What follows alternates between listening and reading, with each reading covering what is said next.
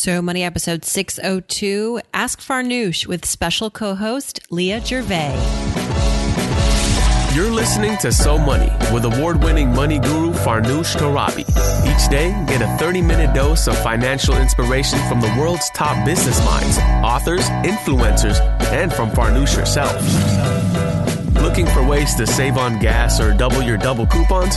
Sorry, you're in the wrong place. Seeking profound ways to live a richer, happier life. Welcome to So Money. You're listening to So Money, everyone. Welcome to the show. Happy Friday. It is Friday, July 21st.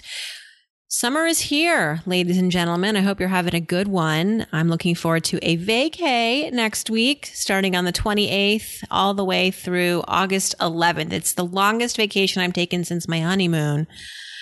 Yes, it's time. I need to take a break. I now have two children, ages 3 and 4 months. So very much looking forward to that.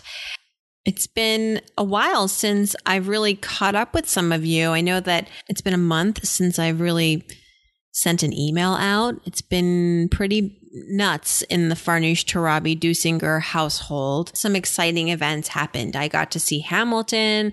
I went and met Sophia Amoroso, who's the founder of Girl Boss. We did an event with her and Mint. My son turned 3. I saw the New Kids on the Block. Remember the New Kids on the Block? Well, they're a little older now, but they still are hanging tough. And a few girlfriends and I went and saw them when they came to Brooklyn back in June. Also in June, I met Deepak Chopra for the first time ever. Pretty incredible.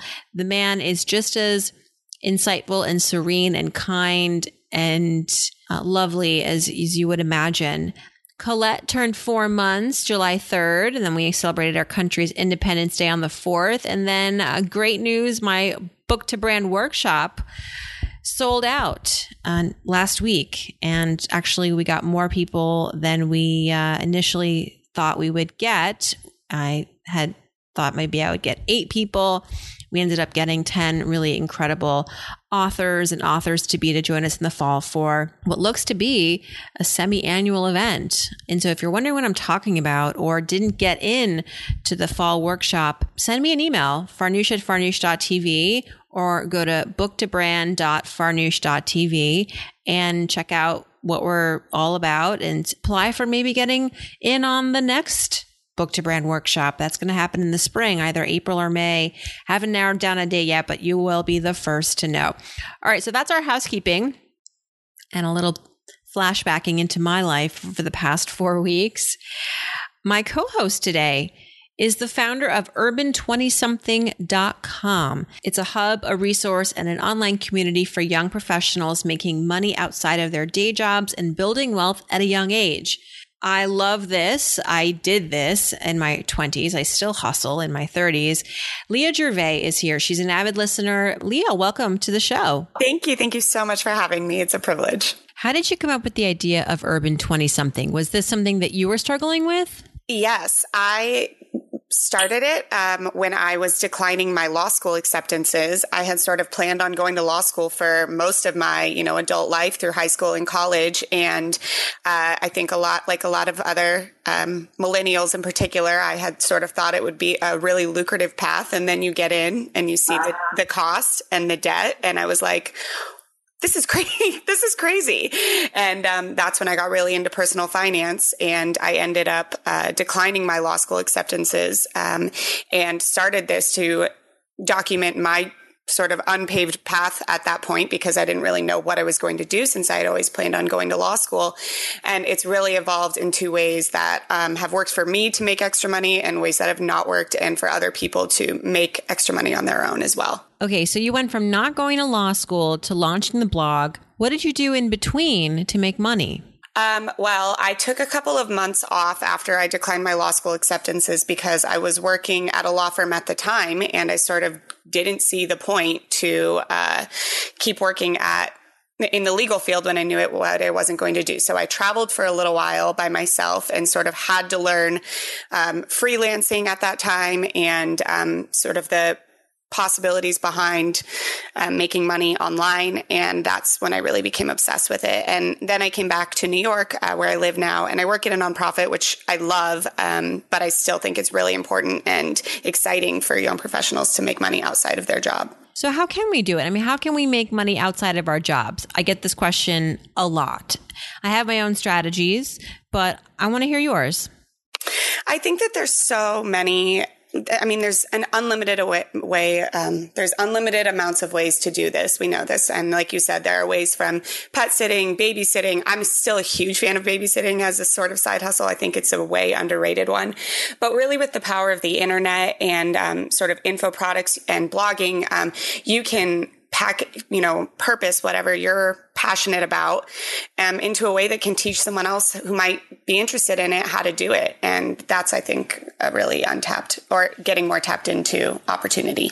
I know it doesn't matter, but what did your family think when you said to them, I'm not going to law school? Yeah, well, I'm very fortunate that I have extremely supportive parents. And I think that they were, nervous for me that I wasn't about to do this really safe path. But I also think that they would have been nervous for me to go into a lot of student loan debt because, you hear over and over again that it's just getting worse and harder to get out of. And it's just becoming more of an epidemic for our generation. So I think my parents they were nervous for me, but they had faith that I could, figure something else out. Listen, if you can pass the LSATs, that in and of itself is a triumph. And I think it says a lot about your determination, your ability to analyze things, get stuff done. I mean, truly, whatever you do will be successful. Oh, thank you so much. I've gone on the record and told people maybe, we shouldn't go to law school. And people are like, what? Farnoosh, how can you say that? This is this person's life's academic work. Maybe you've experienced this, but, in my day, when I was in college and people were looking at grad school, law school was where I think people went when they didn't quite know what they wanted to do, where they wanted to go. And it was considered safe because really, what could go wrong? You have a law degree at the end of the day. It's a reputable thing, and you could find many jobs potentially. You could practice law. You could start a business. There are a lot of ways to apply a law degree. But like you said, it comes with a very high price tag, usually. Unless you're fortunate to have all the money in the bank or you've earned scholarships, you're facing a really tall 6-figure loan when you come out of law school. And so you have to think about all these things. I'm really glad that you're doing what you're doing. You are proving that you can make the hard decisions in life and you can still find happiness. So go you. Yeah. Well, thank you. I appreciate that. And just another note on law school is I have a good friend who also graduated from law school, still with no debt and still feels sort of trapped. So it even goes beyond the money part of it. It's really not just you can do whatever with a law degree. You can do law with a law degree. Yeah. If you like going through stacks of legal papers, it's not Law and Order, people. I think you're going to help a lot of our listeners today. There are questions I see here about credit, buying a home, and even a question about finding a mentor. Our first question, though, is from Tyler, and it's an audio recording. So let's take it away, Tyler. Hello, Farnoosh. I first heard about your podcast when you had an event in downtown Springfield, Massachusetts. Ever since that day, I have been a subscriber, and I love all of your episodes. I have a question here where I just received my first credit card, and I have a $1,000 limit. I heard that you're not supposed to have more than a 30% utilization rate, meaning that I should only spend $300 of that $1,000 credit. Do you believe in this? Do you think this is a great way to improve your credit score? Because this has me paying off my credit card 4 to 5 times every month so that I stay under that 30% rate. Am I doing it right, or am I doing nothing important at all? Thanks so much, Tyler. And I'm glad that we sort of got to meet in Springfield. That was a while ago. I think you're doing the right thing by keeping your utilization to no more than 30%, even if it means going in and paying your bill off here and there every time you spend. A large part of your FICO credit score, as we know, depends on your debt to credit utilization. And that's a really long term. It's really boring to say out loud. It's jargony, but basically it equates to how much credit you're using out of all of your available credit. And the lower your credit utilization, the better. The rule of thumb is keep it to no more than 30%. So if you've got a $1,000 credit limit, like on your card, really you don't want to be carrying a balance of more than $300 or having a bill of more than $300 at any point during the month. Your credit score can be checked at any point during the month. It's not just after you pay off your credit card bill. But I think that the bigger issue here for Tyler is that his credit limit is low. $1,000 is not a lot. So call and ask for an increase. That might make things a little easier for you, not having to, scurry to pay off the balance every time you spend something. I think that's the bigger issue. If you've been paying off your debt responsibly for at least a year, you can totally call your credit issuer and ask for a higher limit. And this way you don't have to hustle to pay off your balance. Give yourself some breathing room and pay your bills maybe just once a month instead of 3 times a month. And I would ask for $5,000, not so that you can spend $5,000, but so that, again, you can reduce your debt to credit ratio, which is actually, this is one of my hacks, Leah. You might like this. To raise your score quickly, call your credit card issuer and ask for an increase in your credit limit, because this effectively and immediately reduces your debt to credit ratio, assuming you have an outstanding balance or you have a balance. And that basically reduces your debt to credit ratio within one billing cycle. How many credit cards do you have, Leah? 4, maybe 5. 4 or 5. Okay. So do you use them all? Yeah, I'm a big fan of them, which I know can be an unpopular opinion in the personal finance conversation, but I think that they have incredible reward benefits. And if you have self-discipline, I think that there's a lot of good that can come out of them. I probably also have 4 or 5. I don't keep them all in my wallet. And I only realized this after checking my credit report once back in my 20s. I saw that I had a couple cards, additional cards in my name that I'd opened up, I guess, in college. This was back in the early 2000s when you could actually apply for a credit card on campus. And in exchange, banks would give you all these tchotchkes like mugs and t-shirts. And so I applied for a few to get the freebie, and then I would get the cards in the mail and never really use them. I don't even remember what I would do with them. Have you ever done this? I also don't keep them all in my wallet. I have not really gone to see if I have any that I don't know about. I hope I know about them all. It's something to do. Whenever someone young asks me about applying for a credit card, the first thing I say is look at your credit report to see if you already have one that you might have applied for at one point and forgot about it. And if it's a good card, meaning that it's got a low interest rate, a reasonable limit, it's sizable, stick with that. Maybe it's got some points attached to it or cash back, even better. And to Tyler's question, I think it's fine to pay your balance off more than once a month. I do this too sometimes when I go on a bit of a spending spree in the middle of the month. And I do this because I want to be sure that my utilization ratio is low, because your credit score, again, can get checked at any point during the month. And if you're refinancing your mortgage, like I did earlier this year, or applying for a car loan, which I did earlier this year, I was very concerned about my credit score this year. I just wanted to make sure that I was doing everything right and that I wasn't making any silly mistakes that would come to haunt me. I actually might be wrong on this, Farnoosh, so you might need to correct me. But I think if this credit card is one that you do get rewards on, like if you get cash back on it or you get airline miles or whatever, I think that they give you the rewards based on your balance at the end of the month. So if you spent $300 that month, but you've paid off $280 of it already, I think you only get the rewards for that outstanding $20, not the whole $300 that you spent. And that's to avoid people buying things and then returning them after they've gotten the rewards. So I think it's worth trying to wait until the end of the month and paying it all off in whole if there's rewards. I think that's right. Good tip. All right, let's move on to Angelique. You want to read this question for us, Leah? So Angelique has a family member who is interested in buying a home, and this family member would be a first-time buyer. Unfortunately, both he and his spouse's credit is not good, although his spouse's, is a little better. Is there any suggestions we have? They're a family of 4. Okay, Angelique, my advice for your family member is wait. Wait until your credit is in better shape. A mortgage is a huge endeavor. It's a huge financial liability. So take the time to rebuild your credit. And just to give this some context, there was actually an interesting study that came out last week from Chase Slate. And as everyone knows, I'm a brand ambassador for Chase Slate. They just issued their 2017 credit outlook. And I found some related stats to this question. Many people who are first-time buyers are in the millennial generation, and the millennials are checking their credit scores a lot because their priority is to buy a home soon. And in their 2017 credit outlook, they have some related stats. And their study found that 33% of millennials, 1 in 3, plan to buy a home in the next 4 to 5 years. And many of these millennials are checking their credit scores frequently because their priority is to buy a home soon.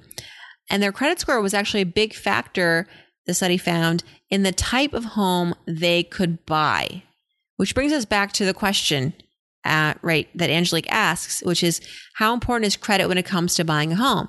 It's extremely important. It's one of the first things that a bank will consider when they're deciding whether to give you a loan, and if they are, how much of an interest rate they're going to attach to that loan. Have you ever applied for a mortgage, Leah? No, this one I'm a little in the dark on, living in New York. Yeah, and you're in New York too. It's a hard market to crack when it comes to housing. So it goes without saying, your credit score is going to play a very important role in how much of a mortgage you will get and the interest rate that will be attached to it. Just a little fun fact, according to FICO, the best interest rates are going right now to borrowers with credit scores of 760 or higher. And these are people who are borrowing for a mortgage. So Angelique, if their scores are not in the 700s, rebuild that score. And you start by paying your bills off in full every month. You can automate your bills to make it easier. Keep that debt to income ratio low. It doesn't make sense to rush in unless all your finances are in order. Okay, sorry to be a little bit of a downer on that one, but good things come to those who wait and raise their credit scores. Thanks for your question. All right, you might actually have fun with this question, Leah. It's a question from Danny. She says there's a woman at work who's always given her really great advice, but she doesn't work directly with her. So how might she approach her to be a mentor? So this is a great question. I think that finding people to look up to is very important, especially if you are a younger professional, because our generation has a notorious reputation for thinking that we, don't need that we're already leaders, even though we're quite young. So I think it's great that you're looking for someone to be a mentor, and it's really works out well that there's someone in your life who already is giving you great advice. I would say, first of all, if you're nervous about sort of approaching her in this formal way, that you don't actually, need to label her as a mentor. I don't really know this woman's personality, but if she's never really felt like she's had that mentorship relationship with someone younger, it might feel like it comes with a lot of maybe responsibility or commitment if you go up and directly ask her to be your mentor. So instead, you might just, start gently asking if you can take her to coffee and letting her know that you are thinking about your career and you've been inspired by the advice she's given you, or perhaps her own career, and kind of maybe let it develop naturally from there. And if it feels right to ask her to regularly meet with you or to see if you can reach out to her on a more personal level, I definitely think it's a good idea, but I don't think it needs to be a concrete relationship right away in order for you to still benefit from what advice she has to give you. That is awesome advice. I agree. I think that if this woman has already extended herself to lend advice to Danny, I think it's a good sign that she's open to this kind of relationship. And it sounds like Danny wants to kind of formalize it, but I agree. I think it's best to keep it casual for now. Go out for coffee, lunch, buy her some coffee, and say, I really find your advice invaluable. It's hard for me to find people to trust. I really admire you. You've been so generous with your feedback, and I'd love to continue picking your brain. Simple as that. And sometimes I will say this, I think as mentees, we sometimes think that we don't have a lot to offer. We're younger, we're less experienced, but that's not necessarily the case. I mean, the more you get to know each other, the more you might realize you have a lot to offer this person.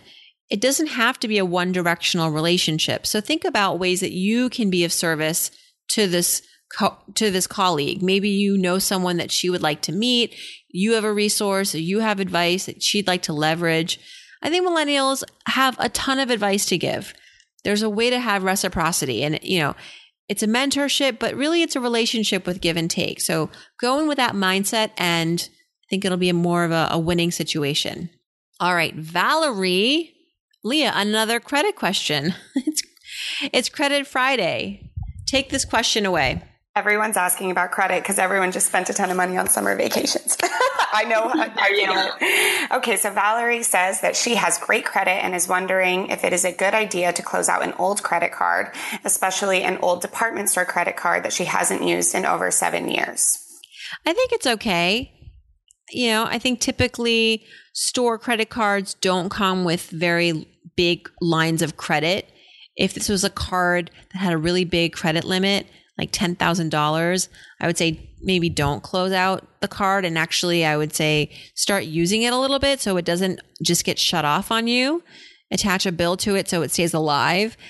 And credit issuers and companies sometimes do close accounts, credit card accounts, if they haven't been used in 7-10 years. So that might be something that will just solve itself. But if this is something that is not a very high credit limit, you can close it and feel okay about not hurting your credit score. Because as we just discussed, your debt to credit ratio is important.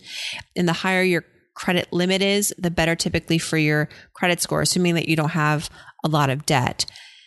I personally have opened up one too many store credit cards. So I can speak from experience, and it's tempting. What can I say? I will say that Victoria's Secret is very aggressive of many of the retailers that I've opened cards at. I didn't open one at Victoria's Secret. I was old enough to know and wise enough to know that I shouldn't do another one, but they do the hard sell. She's like, I'll give you the discount. She kept pushing, and I actually had to be a little rude and say, you know what, I do this for a living. This is not a good thing. And if I was thinking if I was someone younger, less experienced, if I was my younger self, I would have opened up that card. And I feel like sometimes, Leah, you get bullied into making bad money choices. Has this ever happened to you? Yeah, I agree. I also, when I graduated college, ended up with maybe one too many department store credit cards, but admittingly, a lot of them just sit in my drawer. I mean, I don't really get stressed about them. I don't really use them, and they don't really bother me. So I don't really touch them. But for this woman, I do think after, 7 years, if she has great credit score, I don't think it's a huge deal. But I also would, I don't think there's harm in asking yourself, really, why are you closing it? Is it really that much of a stress? Is it really going to help you to close it? It might just get shut off for you. And that's happened to me. Yeah, I've been around the block. Yeah, well, I do notice that at some of the, not big, like I feel like the bigger department stores have a little bit more of a sophisticated credit system, but stores like Ann Taylor and Victoria's Secret, it can be ugly. So beware. Beware. Okay, last question here is from Patty. Leah, you may not own a car because you live in New York. That is right, yes. But her question is that Patty's auto lease is coming to an end. Where are some good places for her to look before replacing her car? I really like Edmunds.com. It's a website, edmunds.com. It's a very comprehensive website with auto experts writing about and evaluating all things cars, from pre-owned cars to new cars, how to lease, how to own, how to finance, the cost to own, which includes not just car payments, but maintenance and gas, and just really has so much content, provides a holistic analysis on car ownership, car leasing. But I would also say to Patty, talk to your friends, family, coworkers, and ask about their good experiences, their bad experiences, the dealerships they like, someone at dealerships they trust. I'm not really a car expert, but I do refer to Edmunds a lot when doing articles on buying and leasing. And I will say this, maybe not think about leasing next time. I mean, it's fine if you like to have a different kind of car every few years and you can comfortably afford this and you're cash flow positive. It's really a luxury to lease a car and do it comfortably. But I think for most people, just buy a reliable car, pre-owned, certified, with a manufacturer's warranty, and plan to just drive it into the ground. 7-10 years, hundreds of thousands of miles. A car is a depreciating asset, and I think when you buy and hold, in the end, the cost pays off. So start with Edmunds. And anything else we can offer her? Any other advice? I'm so clueless with cars. I moved to New York when I was 18 to go to school. So I've really never had one or barely driven. But the only thing I also would just comment on is looking into the leasing versus owning, because it seems something like a car, especially if someone would be open to buying a used car, could make a lot of financial sense to just buy one. Hear, hear. Leah, thanks for joining me. Did you have fun? Yeah, it was a great time. Thank you so much. I love your podcast, and I don't know if you'll put this in, but anyone who's out there, listen to her every day because it keeps me motivated, even when what she talks about has really nothing to do with my own financial life. Aw, thank you. By the way, how did you discover the show? I found it about when I started my blog. And I think it was just through looking through different ways to digest personal finance. And I had grown up reading personal finance books because I have a CPA for a father. But when I was traveling, I didn't really have access to books in English or books, in general, new ones. So I got more interested into podcasts, and yours is my favorite. Well, we love having you as a listener. So please keep in touch and let me know, all of you. What do you like of the show? What do you want more of, less of? The more you tell me what you want, the better the show can thrive. So please email me, farnoosh@farnoosh.tv, or go to SoManyPodcasts.com and you can reach me there. Also, go to urban20something.com, Leah's website, Leah Gervais. Even if you're in your 30s or 40s, I mean, come on, it's the gig economy, right? Yeah, I agree. I would have named it differently now looking back. I will say that my side hustles in my 20s, which included dog sitting, pet sitting, freelance writing, eventually led me to the path that I'm on now. Believe it or not, it was actually one of my main points in my commencement speech at Penn State was just, don't poo-poo the side hustle. Embrace the side hustle. Embrace the gig economy. Leah, thank you. Thank you. Thank you. Thank you. And thank you to everyone for tuning in. I'm Farnoosh Torabi, and I hope your weekend is so money.